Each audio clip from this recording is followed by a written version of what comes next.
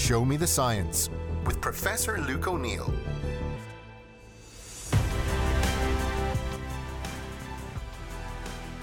Hello, I'm Luke O'Neill and welcome to my podcast, Show Me the Science. And I hope you're enjoying them. I love doing them, actually, to be honest, because what happens is, let me tell you, I'm a very busy person. I just see stuff all the time in science. I'm a scientist and I see stuff from various sources come into me. It can be the scientific literature. It can be other science writers. I see what they're writing about and I say, oh, that's interesting. I'll dig into that a bit more. And then I just talk to you. It's wonderful, and I hope you're getting something out of them. And I am inclined to pick things that I find fascinating, both from a scientific point of view, but also just in general fascinating. And this week's one, for some reason, this struck a huge chord with me. I read it last week. The Guardian science writer had a great piece on it, and I read it in a couple of other places. It got well reported, actually, all over the place. It's about the science of free time. Let's use that as our title, right? And again, you'd wonder why people would study this, and what it's about is what's the optimum leisure time. So lazy and surly. Now, of course, during lockdown and all the COVID thing, we had a lot of time on our hands and we were trying to fill time in various ways. It's a serious subject in a way, because it turns out leisure time is really important for us. If we do the right things in our leisure time, it's really beneficial in all kinds of ways. So there's kind of a serious aspect to it. And there's also things like, which things should you do that you really enjoy? Will you get more bang for your bucks if you do certain things in your leisure time than others? And psychologists have studied this for quite a long time, actually. They've been addressing the importance of leisure time, of course. So there is some interesting elements to it. But the bottom line from a huge study, now again, as I often say, when I talk about things, I try to get the most robust science and say, look, this is a really convincing study. Two huge studies were combined on this issue of leisure time. And then the bottom line that they concluded was an optimum amount of time in a day, right? Now, the optimum is 2 hours. Turns out if you go to 5 hours or beyond leisure, then it begins to backfire a bit and it becomes deleterious. Now, isn't that strange? So, in other words, there seems to be an optimum time to enjoy yourself. And I'm always reminded of, I remember when I was in school, we all do Shakespeare. If all the year we're playing holidays, to sport would be as tedious as to work. Now, that's Shakespeare. He knew what he was talking about. What Shakespeare was saying was, if we spend all our time sporting and enjoying ourselves, that will become as tedious as if we're spending all our time working. I'm so tired of partying. So very tired. So I guess the ancients knew this. You have to work, do stuff that's a bit tough, I suppose, and a bit challenging in all kinds of ways.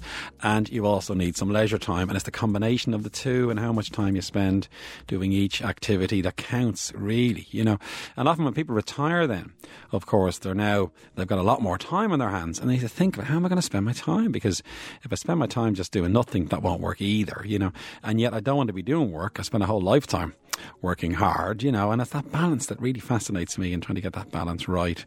And we all have our leisure time at the weekends to think about and so on. Now, that 2 hour thing is interesting because obviously this is a serious question to try to figure out to advise people, I suppose, with the idea. And of course, we've known for decades that if you spend your leisure time, and certainly if you have some leisure time that you enjoy, better problem solving, your brain is a bit better. It improves creativity. So you've got to have downtime away from work, and it'll improve creativity. Studies have shown this. You also have, sort of much better ability to enjoy yourself when you're working. So it translates into, a more successful working life. Now, we kind of know this, obviously, not ourselves, don't we? And then the question becomes then, if that's the case, if it's so good for you, what's the best thing to do, as I say? The other thing that became clear was actually from the study, many people have 5 hours of leisure time per day anyway. And then is that ideal was one of the questions that they kind of came up with. Now, again, they've studied different activities. So art is really good for you. So if you practice something creative in your leisure time, that's really beneficial. Mental puzzles are brilliant, and we've known that, of course, for ages as well. Things like doing crosswords turns out to be a superb thing to do in your spare time. And then they got a few that were really good, and when they evaluated them and compared them all to each other, these are big studies going back decades, by the way, that I read about. Walking turns out to be a superb leisure activity. And in fact, walking tops the list of the best leisure activity. Now, why would that be? Well, out in the fresh air is good. You're looking at nature, that's good as well. You're getting a bit of exercise, your heart rate's going up, that's good as well. And then your mind is kind of distracted as you walk, I suppose. So a bit of walking every day as part of your leisure activity is really good for you, and that came out top in terms of all the leisure activities. The second thing that came out really high was social activity. And of course we are social creatures, it's obvious in a way. They listed chatting, strangely, as a positive activity. Just having a chat to someone. It could be the postman, it could be the butcher, it could be whoever you meet in your day. Have a chat. That's really beneficial. And chatting to, I guess that's because we're social creatures, and that's why that makes sense, I suppose. The other was very clearly outdoors is better than indoors.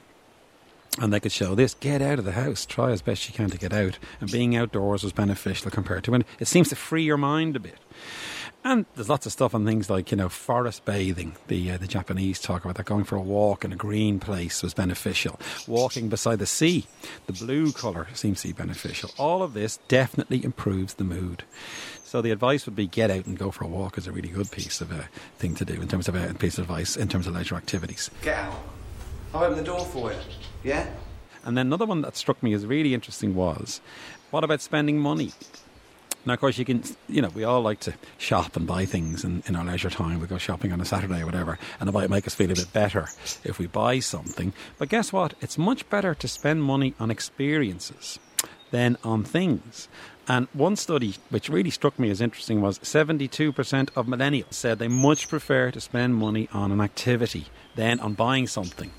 And that's interesting, isn't it? So we like experiences in our leisure as well, remember. And that's probably because an experience means being with people. It's doing something together, It's sharing an experience seems to be a really beneficial thing for us. And overall, what those analyses tell us is achieving a thing called flow is key. And it's a well-known word. I think we may have even discussed it on previous podcasts. You lose yourself in the activity and you achieve this thing called flow.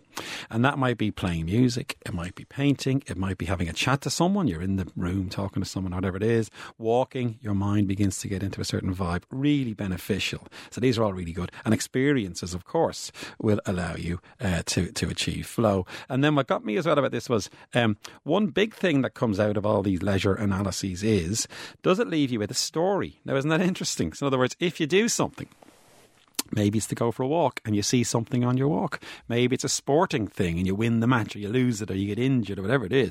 If you can tell a story about what you were doing in your leisure time, that turns out to be beneficial. So when you're thinking about what to do, think, will it give me a story? You won't get much of a story by watching reruns of Friends. Not that Friends is a bad thing, of course, but you'll have a much better story to tell if you get out and do something, So will it leave you with a story? The other big thing was, and we all know this in spades, and study after study is showing this, unplug from digital devices. That seems to be a really beneficial thing to do. Get away from your device, basically, is really beneficial as well. And then the other thing is, if you're challenged in your leisure, in other words, you're doing something challenging, that gets you going. And that could be, as I say, a sporting event or something like that. And one I liked was, in that particular study, there's loads of studies I've been reading about this, if you get a sense of awe from what you do. Now, the trouble is, we use the word awesome all the time, don't we? Everything can't be awesome. Remember that movie? Well, it was the line, wasn't it? Everything is awesome. It can't be. Everything can be awesome. Where do you get awe from? Nature. If you see a fantastic bit of scenery, or maybe it is going to an artistic event or something like that, or going to an art exhibition. If you get a sense of awe from something in your leisure activity, that's brilliant. And all of these things now have been evaluated and people have been studied over the years, and they are all the things that we should do in our leisure time. But as I say, let me now go into more detail on the optimum time. Now, 2 huge studies were done. One had 35,000 participants. It was called the American Time Use Survey. And what they asked 35,000 people, and again, we love that number because whatever you're going to conclude is going to apply to the average situation because so many participants are asked. It was to list your activities in the past 24 hours and how much time you spent doing them. And from that, they got the 2 hours. So the people who'd spent 2 hours in leisure in the past 24, they sort of said they had a greater sense of well-being is the idea. After 5 hours, if they spent more than 5 hours in their leisure time, that was negative. Okay, and that's where that number came from. Now, because you might wonder, what are they doing the rest of the time? Well, they might be sleeping, they're at work, they might be commuting, various things, stuff that wouldn't count as leisure, basically. They define leisure in various ways. So 2 hours was the optimum, they showed. If you go beyond 2 hours, the beneficial effects seem to wear off, and that was very interesting. And then the second study, which agreed with the first, that's why it's a big report, I suppose, because there were two separate studies, is the national study. It's called the National Study of the Changing Workforce. So again, many psychologists and analysts are looking at how the work situation is changing. Of course, COVID is informing some of that, and they're wondering what's the optimum. And, this speaks about the optimum of hours per week we should be working, for instance. Should we work less per week and have more time doing other things? So these studies are very important for our future, I suppose. But again, they showed the amount of time spent in leisure plateaus. 2 hours is there, it begins to plateau. They didn't go beyond 5 hours, so they couldn't say if you go beyond 5 it's more damaging, but certainly there was a limit to how good leisure can be, and 2 hours again is the overall bottom line from those studies. Those studies also reported that solo or non-productive time, they said, had a negative effect, whereas social or what they call productive time was the best. So again, it agrees with the other things I've been saying in a sense. If you feel you're doing something meaningful and purposeful in your leisure time, and that can be, as I say, painting, or it can be being in a team and winning an event, just there's some sense that you're doing something that's useful, that's great. And then secondly, if it's social, brilliant, we need these social activities. And of course, if we're exercising, that's purposeful. So keep that's the thing to keep in mind, and that was the kind of thing they were concluding. So the bottom line from all those studies is 2 hours optimum. They talk about empty days, try and do something productive, and if you do all that, then you'll be optimising your leisure time. Now remember, try to have fun. Let's face it, these things can sometimes take the fun out of things, can't they? These scientific analyses. But the truth is, if you feel you're doing something and you're enjoying it, don't do it for too long, is the kind of bottom line, because that might take the joy out of it. Think about what you might do in your leisure time, and if you follow these guidelines, you will benefit hugely from your time off, which is very important for us all in these very, very busy times. So thanks for listening. That's The Science of Free Time, and my podcast is a News Talk production, and it's available every Thursday. And thanks for listening.